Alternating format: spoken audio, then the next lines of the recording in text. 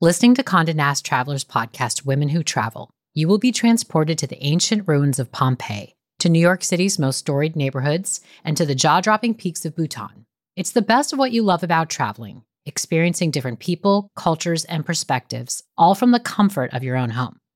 Each week, join host and global journalist Lale Alikoglu as she shares her own experiences along with those of self-identifying women travelers from all over the globe.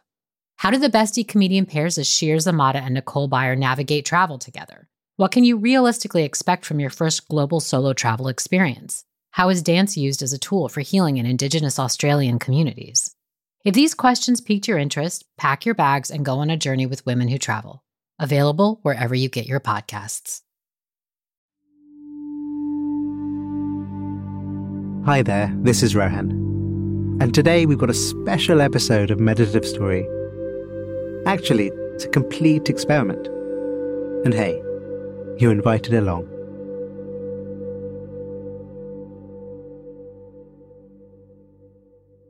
We've been thinking about what you've shared with us in our community surveys. And one of the things that comes up a lot is the interest in exploring the episode themes more deeply. I told the team I'm well up for trying this, and we'd love to know what you think. After you listen, email us at hello@meditativestory.com and tell us if this test works for you. I'll remind you of that email at the end of the episode.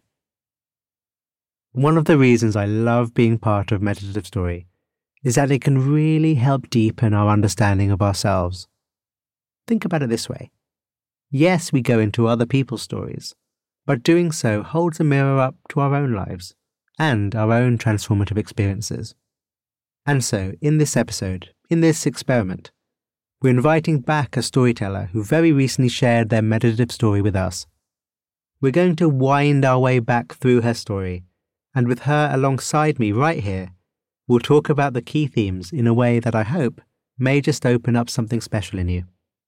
And if that happens, I'd say the experiment may just be worth a go for real. We'll make that decision with your feedback later. And with that, the body relaxed. The body breathing. Your senses open. Your mind open. Meeting the world.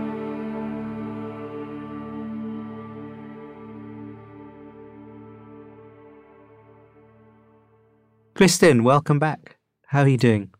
I'm great. It's wonderful to be here. If you remember Kristin Windbigler's story from last week, that's great. If not, that's no biggie. In it, she shares her coming-of-age story in rural North California, in love with the community and the country life around her. One evening, gathered around the television with her mum and dad, Kristin watches a news report that suggests families like hers, living below the poverty line, are in critical need of help. What the TV journalist misses is that it's possible to live abundantly without a big paycheck, without the need for anything other than what the land and community already provide. The news report sends Kristin on a path to tell deeper, multi-dimensional stories that help us see that we're much more similar than we are different. All of us. So Kristin, what we're going to do in this episode is to listen back to some highlights and segments of your story. Are you okay listening to your Sandy Rowan voice? I'm getting there. I made a deal with myself that I would listen to 1 minute, and then I listened to 2 minutes, and then pretty soon I had listened to the whole thing. It's one of life's great curiosities, isn't it, listen to the Sandy Rowan voice? But I'm afraid I'm going to put you through it again, though. So what we're going to do is revisit some moments where I reckon there's some real underlying wisdom to dig into. We'll keep it light and fun, but the idea is to reveal some of those gems and how our listeners might reflect on your experience in their own lives. In this moment of your story, something really colourful and unusual descends on the front lawn of your home in rural Humboldt County, California. And in response, your neighbours rally to the occasion. Shall we listen? Yes, please. Out of nowhere, a flock of 50 peacocks have landed in the giant black walnut tree in our front yard. 50 peacocks! They're glimmering in the sun and they're making that sound, that ha! It seems the peacocks somehow escaped from the neighboring ranch in the middle of the night, and now they strut around the yard with their iridescent blue necks and bright green tail feathers. Hundreds of eye spots look straight at us. The whole scene is magical. But it also means there's work to be done.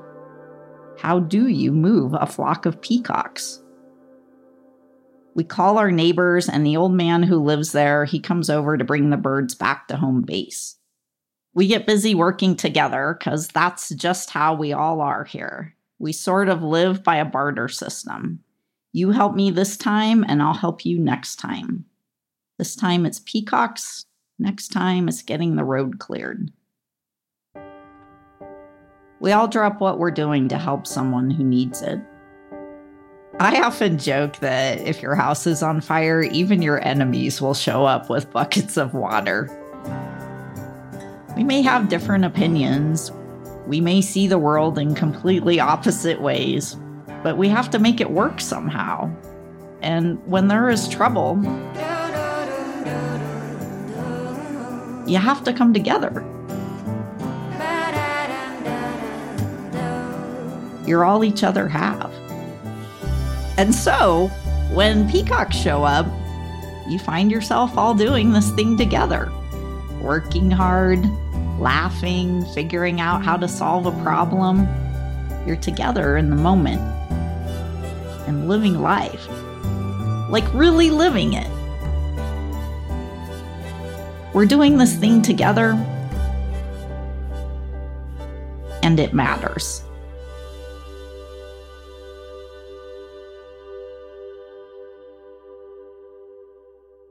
Now, Kristen, that is probably hands down the best peacock impression I've heard in my life. So I have to recognize that. I was trying to think of times or moments when I've had an experience of that. People coming together with a bigger problem that no one can really solve by themselves. And the one that came to mind actually was I'd gone on a family trip. My mother had come up and we'd gone out into the Scottish Highlands for the weekend. And we were driving back and the snow came in, to the point where all the 3 roads either way were impassable. But the great fortune was that in the middle of these 3 roads was a hotel. So suddenly we checked into this hotel, and there was sort of an ad hoc community of about 80 people, I think, who were all in the same position of being snowed in. And all of us just sitting around, having dinner in the sort of bar area around the fires was such a great memory. Because, we all were trying to solve this problem together. And because we had this bigger problem than each of us individually, it was like we were instant good friends. For that 48 hours, there's a real sort of magical connection there. There's something about the clarity that comes, in that kind of crisis where everyone has to focus on the things. It made me think of this time we were traveling with my mom to town, and it's like an hour through very, rural place. There aren't a lot of people around, and there was a woman standing out in the rain crying. And my mom stopped, and we went back. We took her back to her campground, and I can't. It was some sort of domestic dispute, but I'd never seen my mom do anything like that, like help a stranger. But I think she saw a woman who might be in a dangerous situation, and I think about it a lot. These are decisions that we all have to make all the time, and I guess the heart of that is, when does someone else's problem become your problem, right? There's a lot of meditation practice and mindfulness practice about exploring this boundary of self and other. And so a lot of that work is starting to see through some of those boundaries. The more you get into mindfulness, the more you start to look at this stuff, the line between self and other. And over time, the line becomes less solid, to the extent where our starting position is to see that which is shared rather than our differences, our judgments and comparisons. And when that does become a default way of being, the only natural result is kindness, generosity, and community. Of course, we need the labels of self and other, me and you, to operate in the world, but holding them too tightly has its costs. Kristen, we're now going to listen to the moment when you first discover the trap of us versus them, the perception that divides us from seeing each other for who we truly are.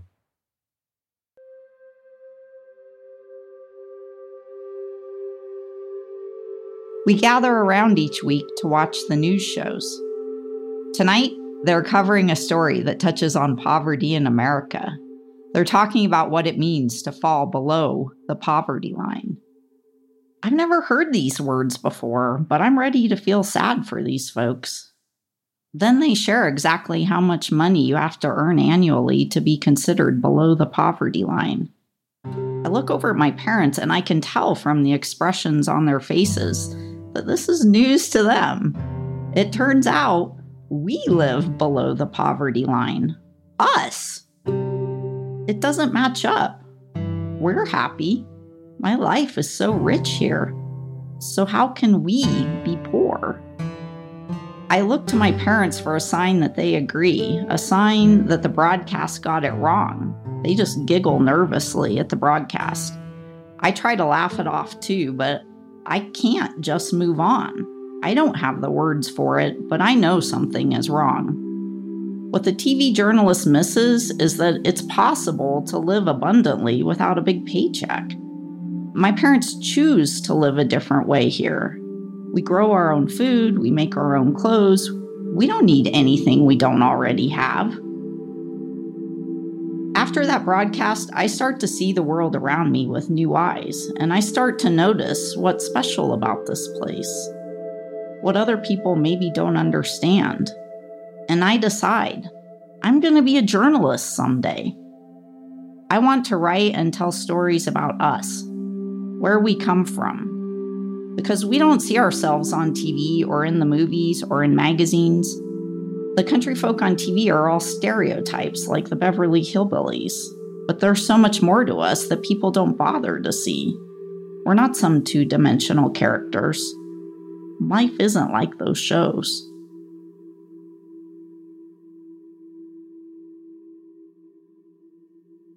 So, Kristen, that was such a compelling image of like, whoa, that's us.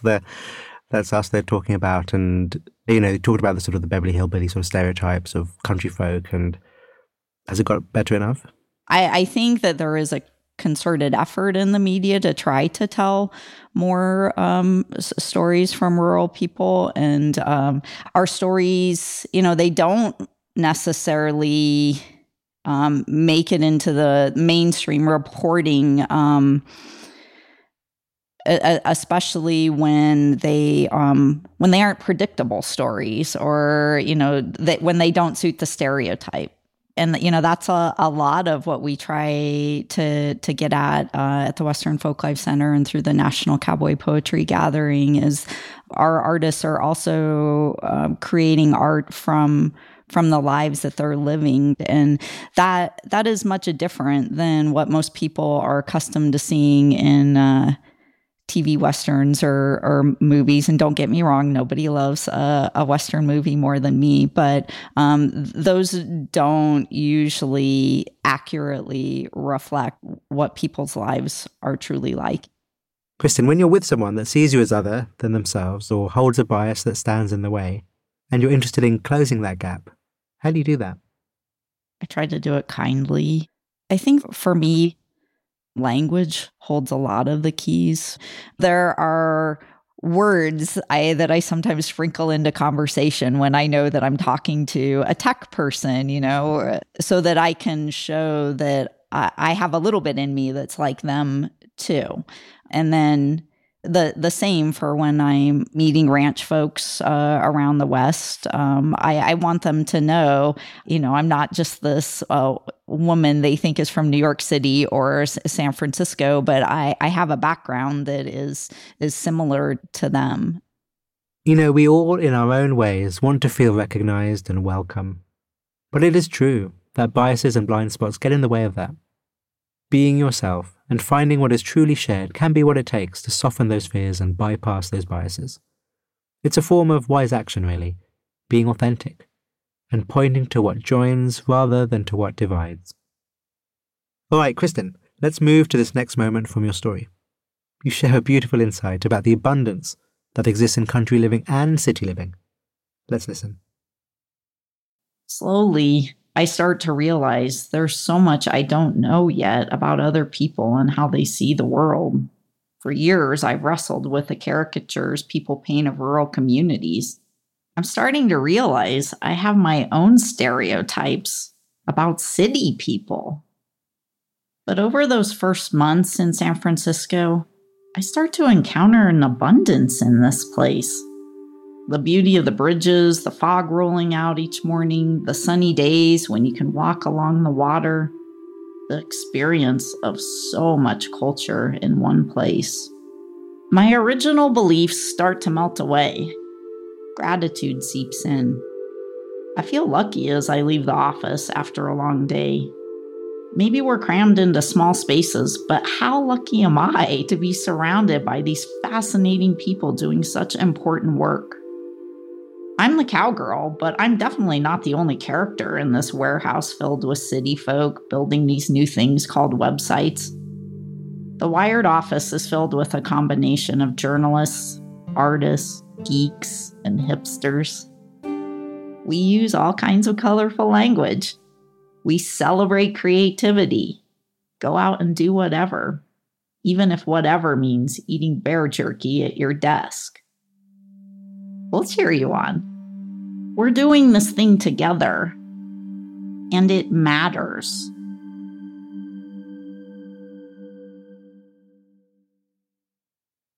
You know, it can take a lot of energy to constantly keep differentiating with each other. Country and city folk, us and them. And this story reminds me actually of a time years ago when I was on a sort of meditation retreat. I was supposed to be doing some walking meditation on a long, narrow, sandy path, but I was taking a break, just playing around, drawing stuff in the sand. And I scratched out a line with a stick. I looked at it for a while and had a very clear insight. The line that separated both sides of it also joined them. In those days in San Francisco, Kristen, I think it feels a bit like that. Community is always available as a choice. We just have to see it and take it. Absolutely. And, we had this common value that we shared, and that is, personal authenticity, the freedom to be really who you are. And this together with freedom of speech and the democratization of ideas and creativity and creative problem solving. Yeah, you're absolutely right. There's a real flow and joy when we can be with others and not have to hold anything back. It's so rich and maybe infectious in its own way. In this next moment from your meditative story, you bring us to a breathtaking talk on the stage of the National Cowboy Poetry Gathering. We come full circle, I guess, decades after that TV news report sent you on your path to tell the kind of stories that wash our differences away. Let's take in the scene together, shall we? And then we'll come back with closing thoughts. I stand in the back of the theater as A.G. takes the stage. He sits on a wooden bar stool with a microphone in hand. Behind him, a mural of mountains painted on the wall. A.G.'s a fourth-generation Nevada rancher, but he doesn't look like the stereotypical cowboy. He has a big beard and a glint in his eye. This man radiates goodness. A.G.'s telling us how he's working to save his family ranch. He shows us pictures from the early 70s when the land was overgrazed. The grass in the photos is depleted and bare. He didn't know that it could look any different, but he starts listening to other people, with outsiders, and they start listening to him. African scientists and Washington legislators and Nevada ranchers. You wouldn't expect these folks to ever meet each other, much less solve a problem. But they did. They all worked together to try something new, and the results were astonishing. The land came back, life took on new forms, and everything, all the people and all the animals, benefited from the land's revival. A.G. ends with a quote from Chief Seattle. All things are connected, like the blood which unites one family. I walk backstage to the control room, and the Los Angeles-based camera crew are in tears. They've never heard a story like this on the news. More people need to hear the story, they tell me. And I think what moves them is the same thing I felt as a kid, helping to corral the peacocks. In that small rural community, what happens to one person affects everyone. And this is true in a wider, deeper sense, too. We're all connected, and when we work together toward a common goal, our differences fall away. And we get the soaring feeling of being really, truly alive. We're doing this thing together, and it matters.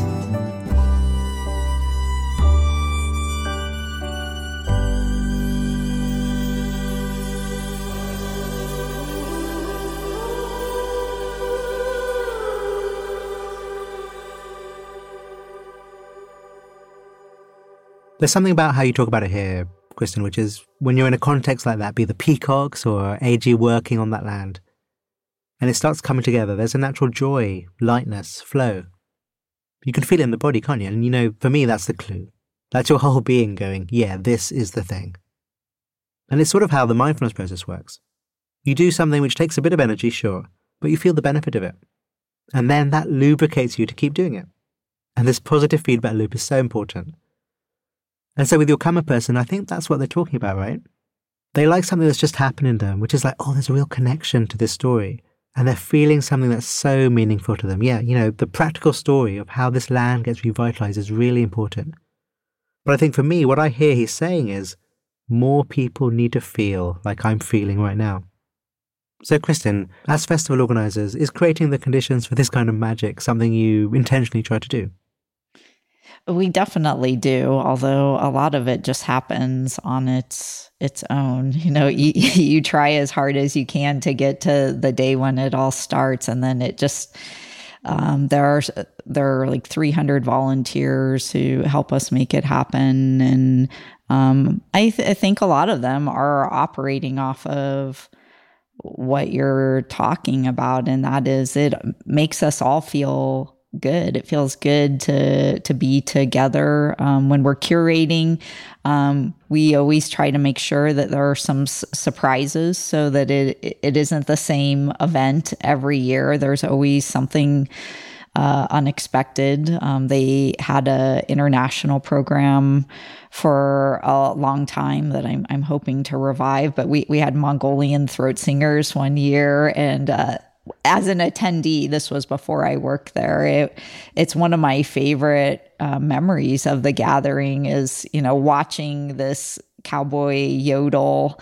And I think there was an accordion involved, and then the throat singing happening, and there was some trading of hats, and it was marvelous. It was mind blowing. And so we there's some strong hat game in Mongolia for sure. And that, and it's a celebration of the things that we have in common, and even in, some surprising ways. Thank you, Kristen. Well, it was lovely to meet everyone, and always happy to be part of your experiments. With Kristen on the show sharing her experience, I feel just that little bit more cowboy myself. Double denim isn't quite in my fashion wheelhouse, but never say never, right? In fact, Kristen is the third cowboy-related storyteller we've had in recent times. The poet Wadi Mitchell was first, and then Guan Featherston talking about the awesome work he does in Compton. And because of the process of researching, working on the stories and all that, the internet gods made the decision that I was so into the cowboy life that all of a sudden my Instagram ads changed away from being all about hipster sweaters to being exclusively selling me horsemanship courses in Colorado. Dear listener, I wasn't not tempted. And I know that's all algorithms and whatnot, but it does point me back to what is the main theme of Kristen's story. That when we turn to them, the connections between me and you are always here. We do need our definitions, our labels, our allegiances in life. They help us navigate the world. But it takes work to defend them. Through practices like mindfulness and good old-fashioned learning the hard way, we can, however, see that in our hearts, they are just a construction. Maybe not as solid, fixed, or important as we once thought. And what is left, when they are seen through, is the unity that is always here, the container of all things.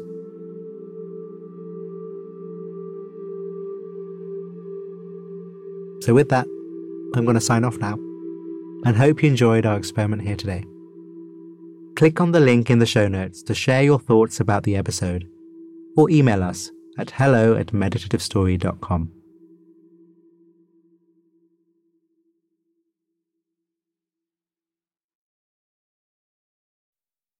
On behalf of the team at Meditative Story, thank you for spending time with us today. We love creating the show for you. And if the show serves you in a meaningful way, we'd love to hear from you. Would you take a minute right now to write us a review in your podcast app? When you leave a review, it really inspires our team, and we're a group who derives so much energy from understanding how Meditative Story impacts you. It's also a way for you to pay it forward by helping others discover the show. So if leaving a review speaks to you today, we'd really appreciate it.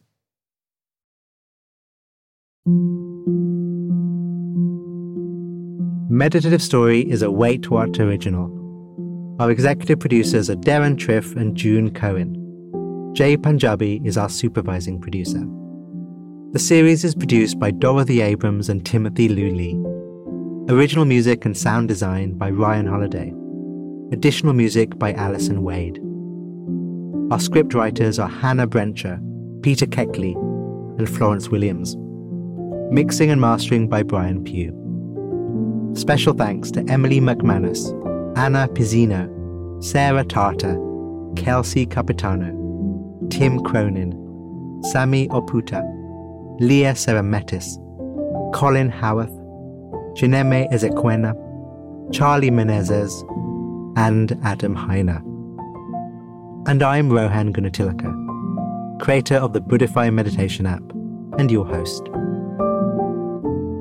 Visit meditativestory.com to find the transcript for this episode.